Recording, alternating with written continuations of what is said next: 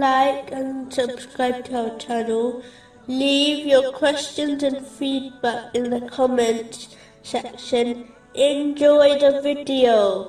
Continuing from the last podcast, which was discussing chapter 42, verse 10. And to him I turn back. This verse also indicates the importance of sincere repentance. This includes feeling guilty and remorse, seeking the forgiveness of Allah, the Exalted, and anyone who has been wronged, sincerely promising not to commit the same or similar sin again, and making up for any rights violated in respect to Allah, the Exalted, and people. If a person fears admitting the truth to a person they have sinned against, will only lead to further trouble, it is probably best not to inform them, and instead perform abundant supplications to Allah, the Exalted, seeking His protection, and asking for forgiveness for the person they have wronged, as compensation.